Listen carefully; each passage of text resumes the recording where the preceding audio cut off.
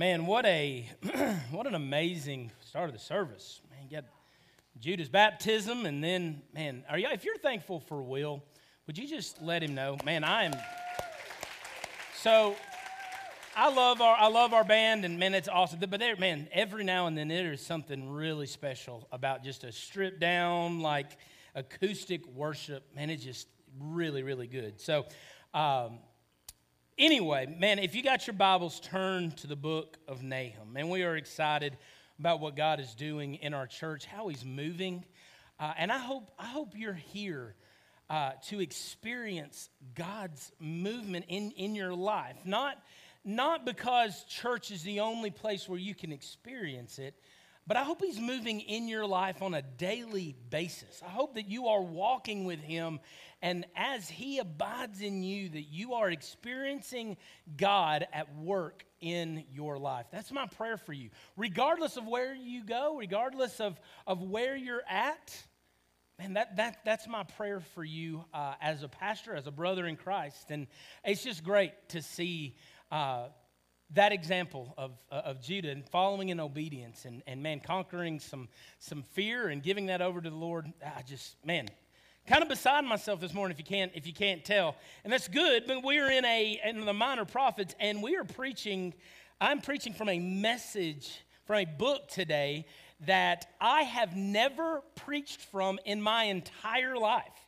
I've been preaching a good while. I know I'm pretty young.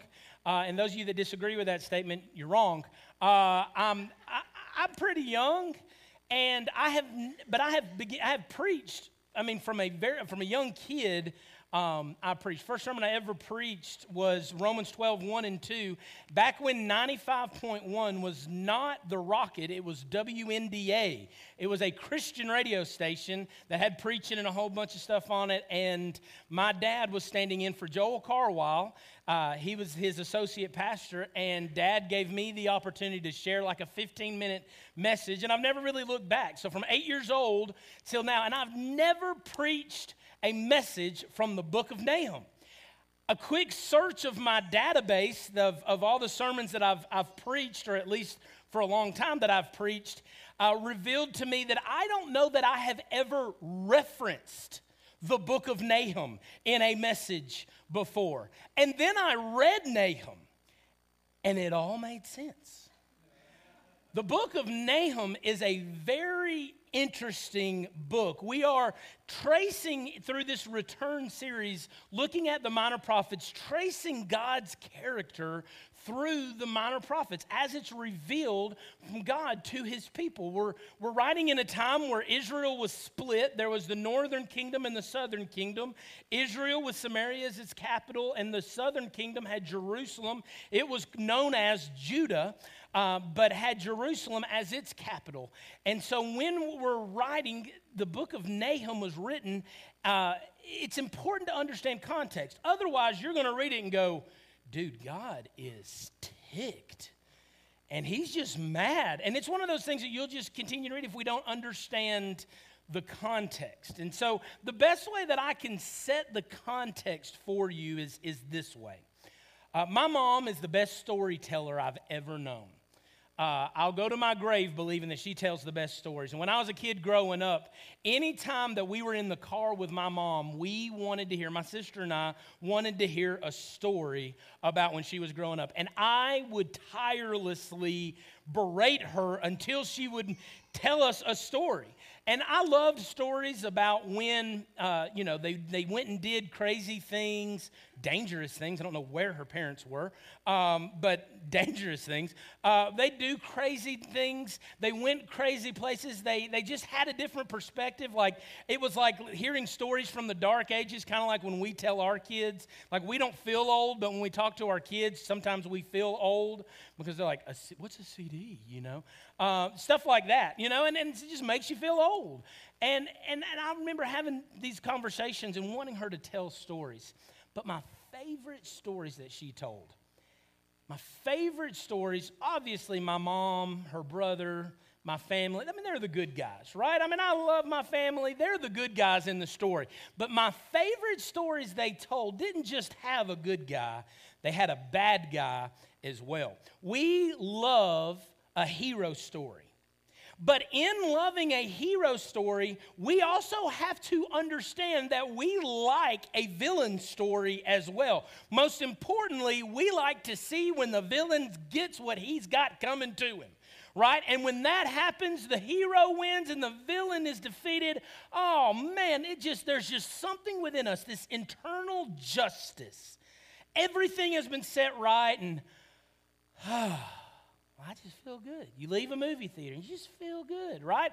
Because the hero won and the villain got what he's got coming to it. We associate our heroes. You really can't associate heroes outside of their villains, right? You've got the good, you've got to have the bad. And so we've come up with a little game that Will has put together of some popular villains. And we've got just the silhouette you'll see first. And if you know who this person is, I want you just to raise your hand, all right? I'm not going to call on you. Look, the first service would not participate because they swore I was going to make them do something. I promise you, it's just a raised hand, right? The camera's on me. You won't even be online. It's going to be on me, all right? So just if you know who this is, raise your hand and then we'll all say it together, okay? So let's look. First slide. That's more like it. Thank you, second service. On the count of three, who is it? 1, 2, 3. Captain Hook. That's right. The mean old Captain Hook. Who's the good guy in the story? Peter Pan, right? And when Peter Pan finally knocks Captain Hook into the water with the crocodiles, everybody's like, woo, childhood forever, right? Let's do it again. Let's see the next one. Now, this is the easiest one. I know. I did it. When Will showed me this, I was like, but I left it. 1, 2, 3. Yeah, man, this usurper, right? This guy that had no right to the throne just decides to kill off Daddy, right? And then takes the throne for himself, runs off. Who's the good guy? Simba. Aren't we all thankful for Simba? Aren't we even more thankful for Timon and Pumbaa that put him on the right track? Like, we're just thankful for those guys, right? Yeah, every story has to have a good guy, has to have a bad guy. How about this bad guy? Yeah. Really? See, this got people last service, and I just don't get it. I don't get why y'all don't know who this is. All right, 1, 2, 3. This is Jafar. Come on. Like my favorite Disney line ever. Jafar.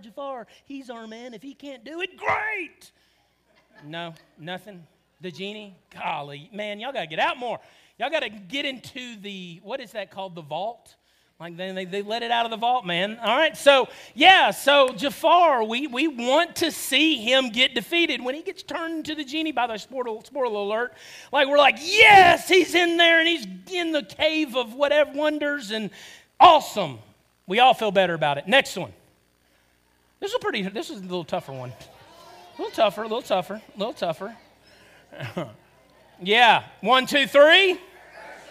Ursula, y'all, I'm going to tell you, my childhood was haunted by those little jars with eyeballs that she had, and that like haunting music she sang. That woman's creepy, right? And so I was very thankful, right, when the good guy just rams his bow right into her. I'm like, yeah, you deserve that, right? Like keeping those poor little eyeball things I don't even know what they were, but they souls or whatever, right? Who's the good guy? Ariel, the Little Mermaid, right? My wife has watched this movie so many times, I think she might legitimately think she's the Little Mermaid. All right, next. No, this one is the last one here. Last one. I feel like this movie was not as mainstream, really. Like, Will disagrees with me. Huh? Deep cuts. All right, 1, 2, 3. This was Hades, right? This is the Olympian Hades going against the good guy who was Hercules. And Hercules gives him that right on the jaw. He goes flying into the pit and everybody's like, whoo, All of his plot is thwarted. The good guy won. The bad guy got what's coming. The book of Nahum lays out in a lot the same way. Maybe not the theatrical value of some of these, but certainly there was a rival. There was an enemy. There was a bad guy for the people of Israel, and that bad guy was the Assyrians. The Assyrians, with their capital city, Nineveh, had come in at the time that it's written, at the timeline, the time that it was written after Assyria had come in and defeated the northern kingdom.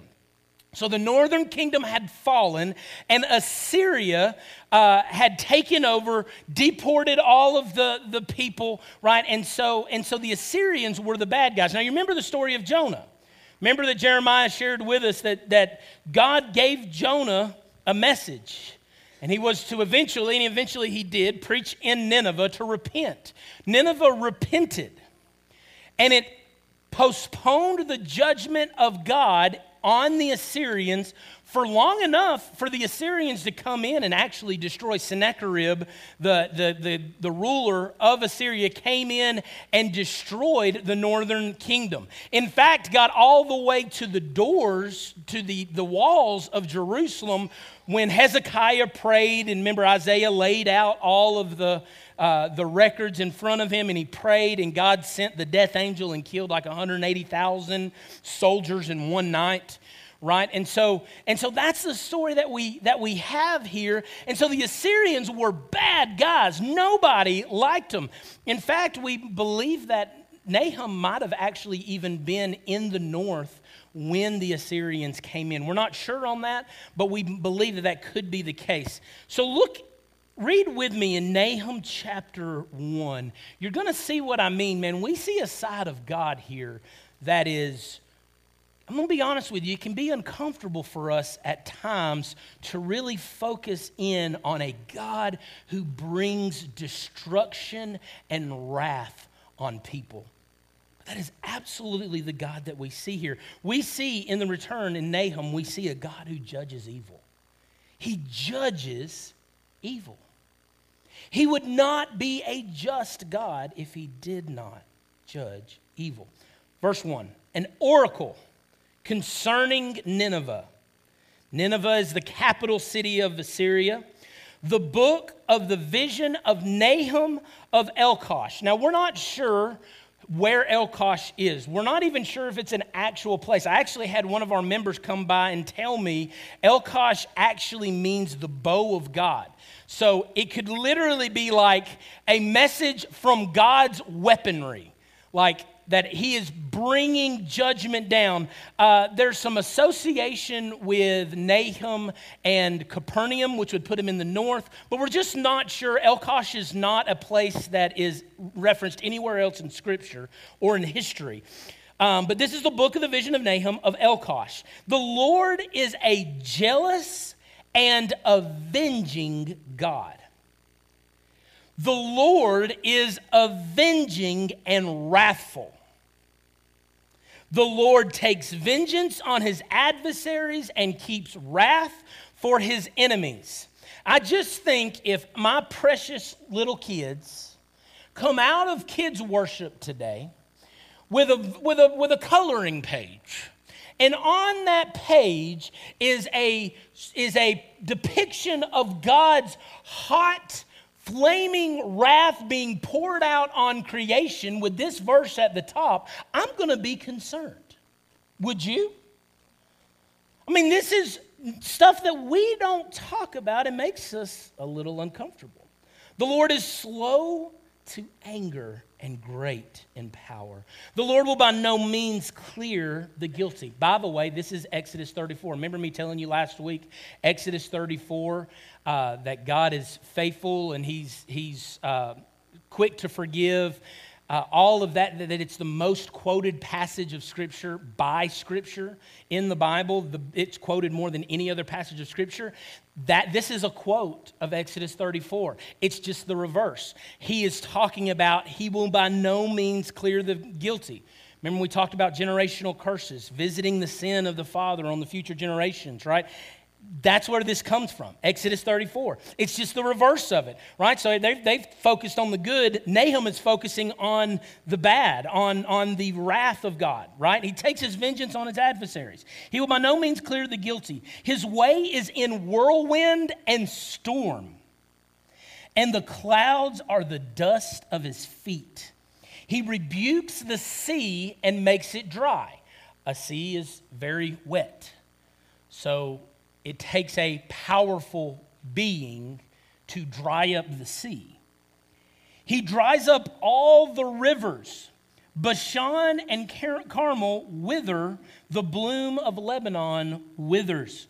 Bashan was a place in the west that was an oasis. The word literally means fruitful. And the place that the word to describe it literally means fruitful can be withered by God, right? The sea by its nature is wet. Bashan by its nature is fruitful. It's gone. It's withered away. Carmel, same thing. Mount Carmel was known for its plushness. It had a spring there. It's dried up. It's withered away. The bloom of Lebanon. We've heard of the great cedars of Lebanon. Lebanon meaning white. It was white-capped mountains just north of Israel. And the cedars were the biggest, the strongest thing that people could think of. And even the bloom of Lebanon, even the giant cedars of Lebanon cannot stand against God's wrath. They wither. The mountains quake before him. The hills melt. Mountains, a stalwart of structure and stability. They melt, they quake. The earth, heavens before him. The world and all who dwell in it. Who can stand before his indignation? Who can endure the heat of his anger? His wrath is poured out like fire, and the rocks are broken into pieces by him. Man, this is intense. This is vicious. We are talking about a God who is swiftly bringing destruction. And there is nothing that can stand in its path. He's writing it to Nineveh and telling them of the impending doom that is about to happen to Nineveh. Nahum 1, 9 through 11. What do you plot against the Lord? He will make a complete end. Trouble will not rise up a second time. What's he saying there? He's saying Nineveh's not going to come back and destroy Israel again. It's not going to happen. For they are like entangled thorns. Again, listen to the imagery. Like drunkards as they drink. Like an alcoholic beverage in the hand of a drunkard, Nineveh will be swallowed up quickly. Right? Let's see, where am I at? They are consumed like stubble that's fully dry, like tinder in a fire. It is burned up quickly. From you came one who plotted evil against the Lord, the worthless counselor. Who are you? Assyria, at the time that Jonah wrote to the Assyrians, they were an up-and-coming power. They were not on the global scale like they were at the time of Nahum. But by the time Nahum wrote, they were the prominent world power. And there was such pride in the people of Assyria that they truly believed that they could counter God. I mean, after all, they had defeated God's people. So there was an incredible hubris and pride and selfishness that believed that they could rival God. What they missed is what we've saying, that God has no rival. He has no equal, and so Nahum is bringing all of this to light. What we see here, number one, is the right of God's judgment. The right of God's judgment. It speaks of God's wrath. And when we talk about God's wrath, it makes us uncomfortable, right? We like the God that forgives. We like the God who rescues and redeems. We like that God. The God of wrath scares us. The God of wrath makes us uncomfortable. Why is that? Right? The word wrath literally means heat. It's used in the same way of venom in an arrow or in a serpent. The way that it burns, it enters your flesh and burns away. The hot wrath of God is being poured out like lava on the Assyrians.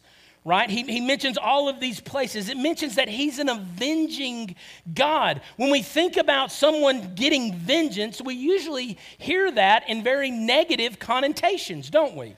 Right? That God is avenging. That doesn't sit quite well with us. That the idea of payback and restitution is being made. Right? Like God is getting the Assyrians back for their plotting against his people. And it speaks of God's jealousy in this passage. And when we think of God as a jealous God, how does that sit with you? How does it sit with you to think that God is jealous? Jealousy, as we think about it, almost always carries with it the idea of sin. Why? Because it's usually pride and selfishness that motivates our jealousy. I mean, after all, there's a 10th commandment, right? You shall not covet. You shall not be jealous of your neighbor's house or wife, their possessions, right? You should not get on social media watching all the positive snapshots of everybody's life and wish you had what they have. You shouldn't do it. It's not what you're supposed to do. Just do not live in jealousy. When we think about jealousy, we almost cannot take away our pride from that. Why? Because we're sinful and pride leaks into everything that we do. But jealousy is sin only as it relates to us. God, for him to be jealous, he is righteous in his jealousy. Let me describe it this way. I love my wife. And my wife and I have made a commitment to each other to be each other's one and only forever, till death do us part. Let's just say some guy comes in, starts giving my wife a little bit too much attention, starts making passes at my wife. I think everyone in this room would recognize and understand that I would have absolutely every right to step in that situation and make sure that this guy understands that my wife is mine and mine alone. Back off. Correct? Nobody would blame me for fighting for my marriage. By the way, I'll just be here to tell you, we should be more jealous of our marriages. And not just when people step in and try to destroy, but we should be jealous of our marriage from day one. We should be fighting tooth and nail. We should be dating our spouses. We should be loving on them. We should be affirming them. We should be jealous of them long before bad things happen. But here's the principle. Right? And this is the way Andy John said it, and I don't think I can say it any better. Jealousy is a sin when it involves desiring something that does not belong to you.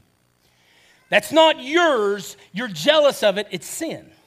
However, jealousy is a virtue when it involves something that belongs to you. When it's something that you possess, it's a virtue to be jealous of it. You have been entrusted with it. You should be jealous of your wife. You should be jealous of your children. And what does the Bible say? The earth is the Lord's and the fullness therein. What does that mean? that means that it's all His. We are His. All of creation was made through Him and for Him. We are His possession. It makes sense for God to react in great rage, to react in destruction and protection of His people. It is not the promotional side of love. It looks a lot better on a billboard to talk about God's love, redemption, and forgiveness. But if God doesn't have the protective aspect of His love, He's not a God worth loving, because He can't protect us.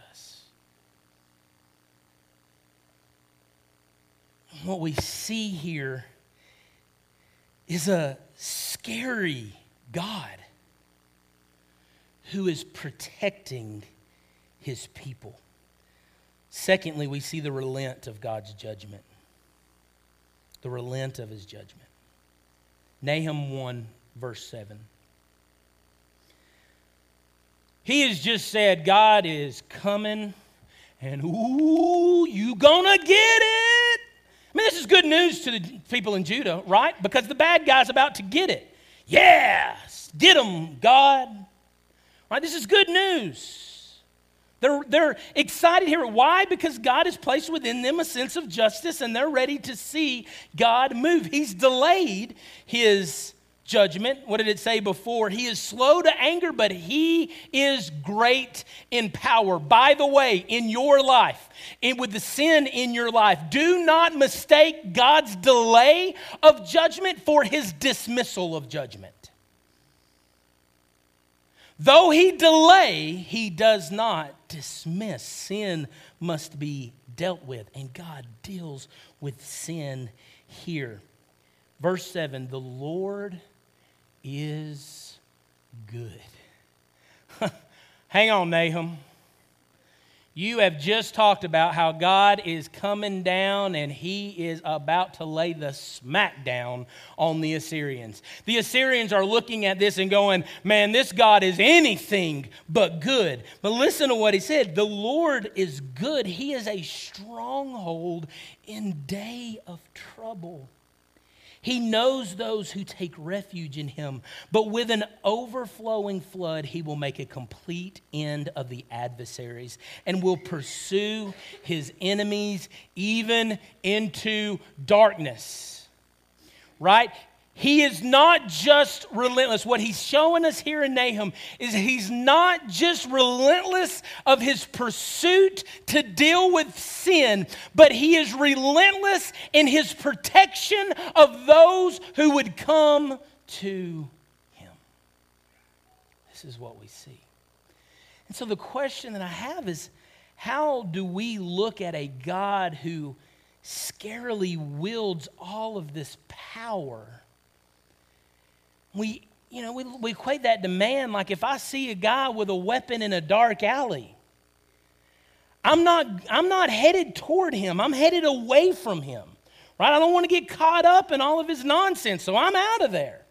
Right? This idea of running away from man when there is wrath and anger involved. That's not what we see. He says that God knows those who put their refuge and their trust in Him. I think about it like my relationship with my daughter. I'm going to tell you, y'all, there ain't no kid cuter in all the world than my daughter. And she does this thing. She is in her own la-la land. And this is how she plays about 97.6% of her life. This is what she does. That right there.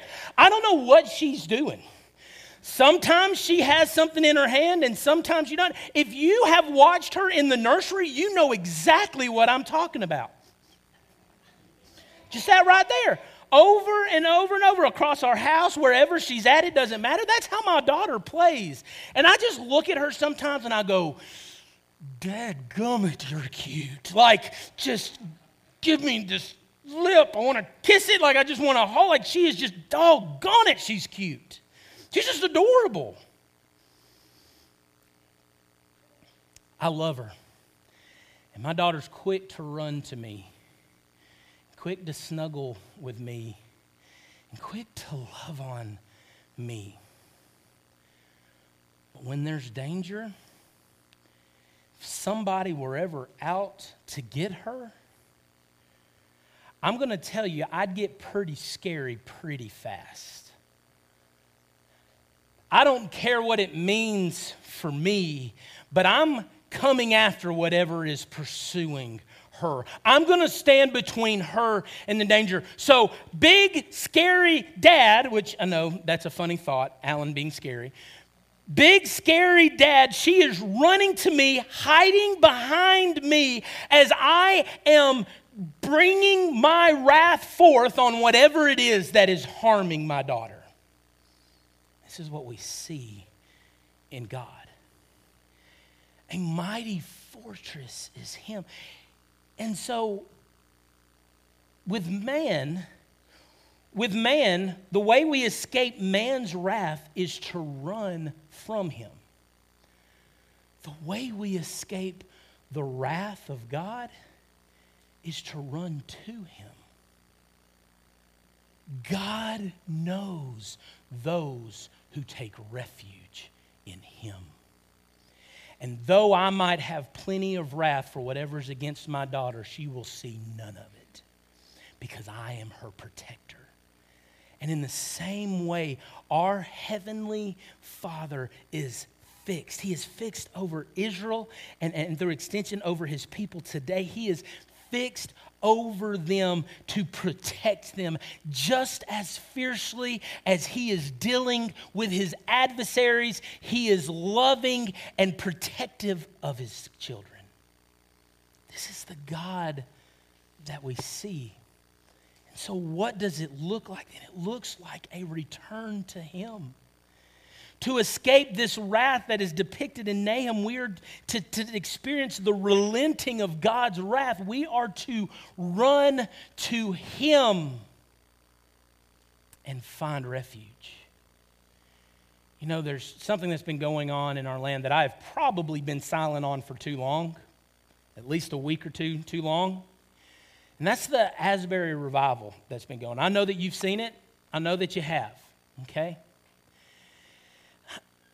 And now it's growing, right? There's other schools, Lee University, Samford here in Birmingham, and maybe others by now. I'm not just constantly have my eyes glued to it. But there's all this debate on, man, is it real? Is it not? Here's what I want to tell you. The posture God has called us to maintain throughout our life is repentance. Repentance is an individual posturing of ourself. I can't tell you if you are humbled before God. Now, I can sense some of that, but I ultimately cannot tell you where your heart is as it relates to God. I can't tell you that. Here's what I do know.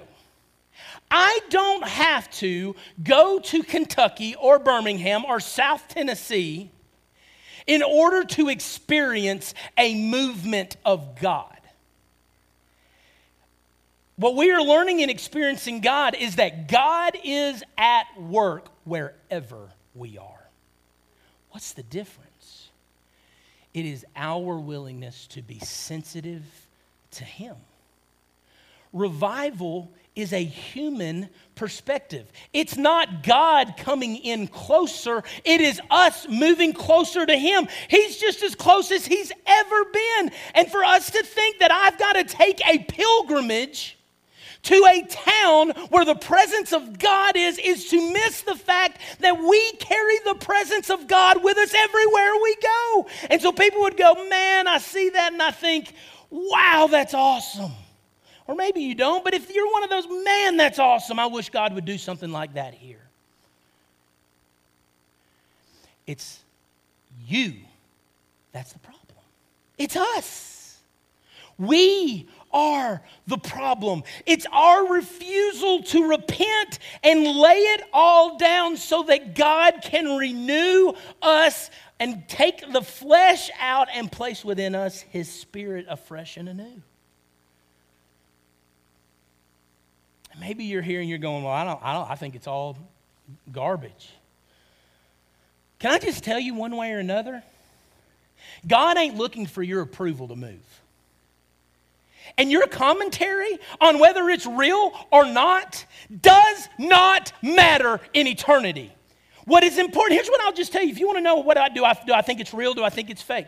I think there are people that are there in those places right now that are absolutely frauds. They're fake. They want to be a part of a movement and an activity, and they're just there along with. There is no repentance. There is no posturing of themselves in humility. I believe that's happening. I believe in every one of those places there are people that are just wanting to get on the bandwagon of Jesus.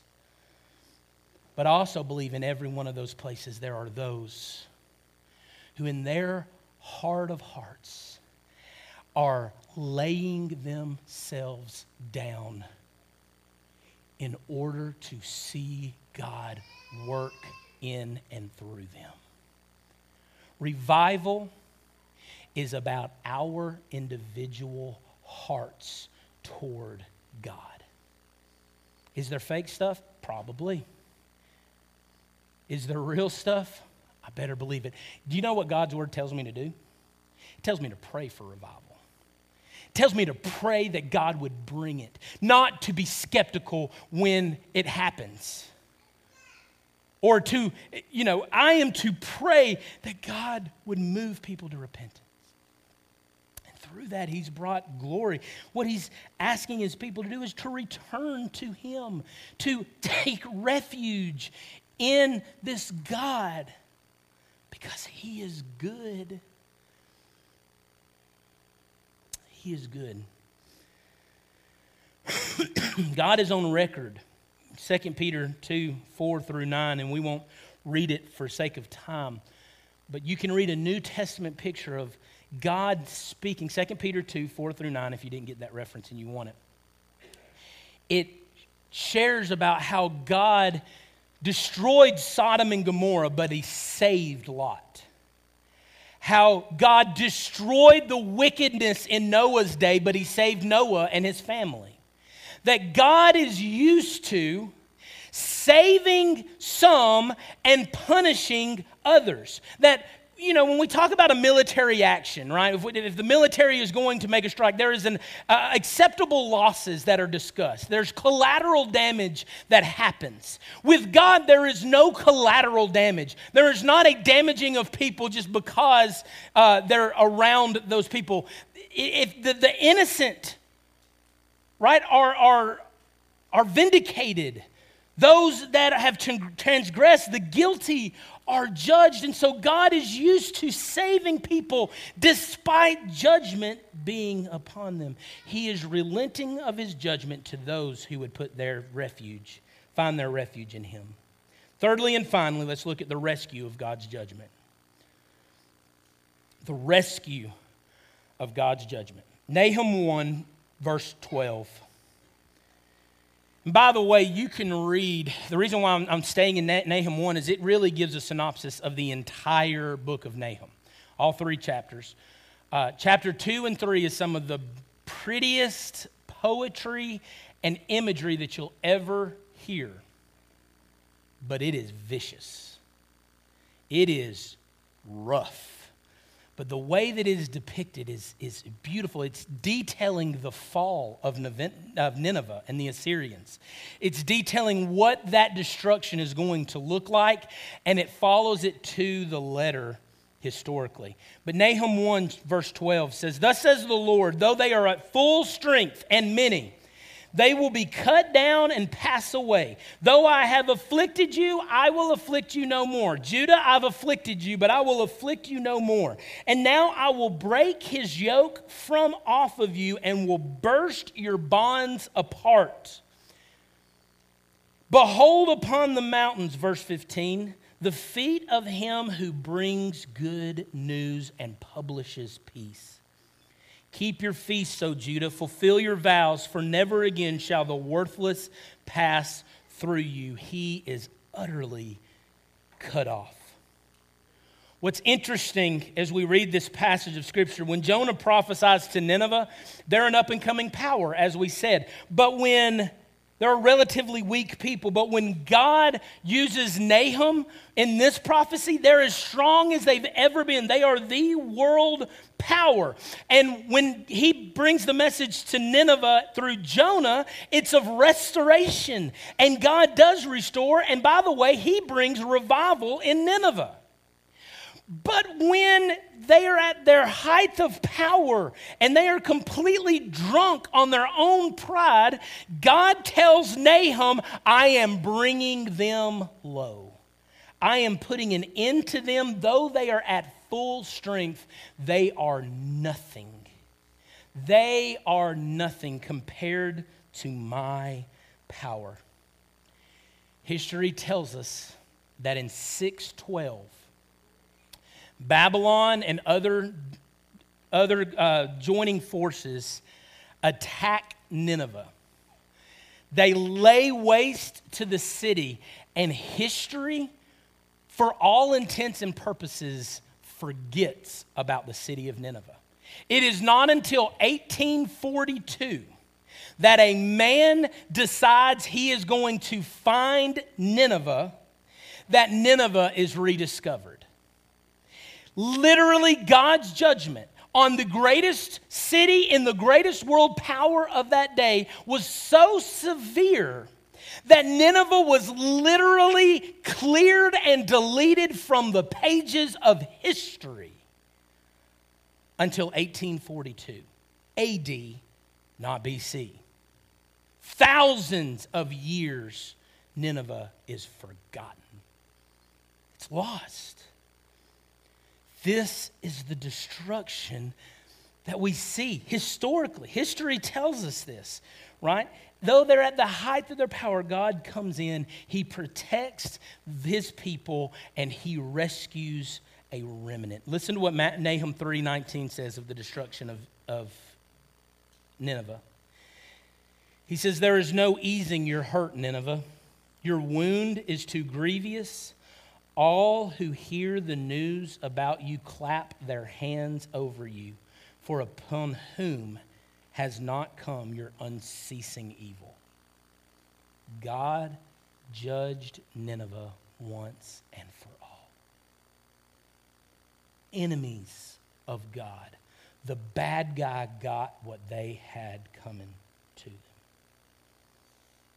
But look at Ecclesiastes chapter 12. As we close Ecclesiastes chapter 12, for God will bring every deed into judgment, verse 14. Every secret thing, whether good or evil, God will bring it into judgment. You know what that tells me? Sure, God judges the evil empires of the past, but I want you to understand that God judges the sinful hearts of the present as well. Don't mistake his delay for his dismissal of evil. God judges the heart. Do you know what the New Testament tells us about our heart? We are evil. We are evil. We are enemies of God. Though we would love to depict ourselves as the good guy, we are, in fact, in our sinfulness, the bad guy. We are Jafar. We are Ursula. We are these bad guys that deserve the wrath of God. Why? Because our sin dictates that we should get what we have coming to us.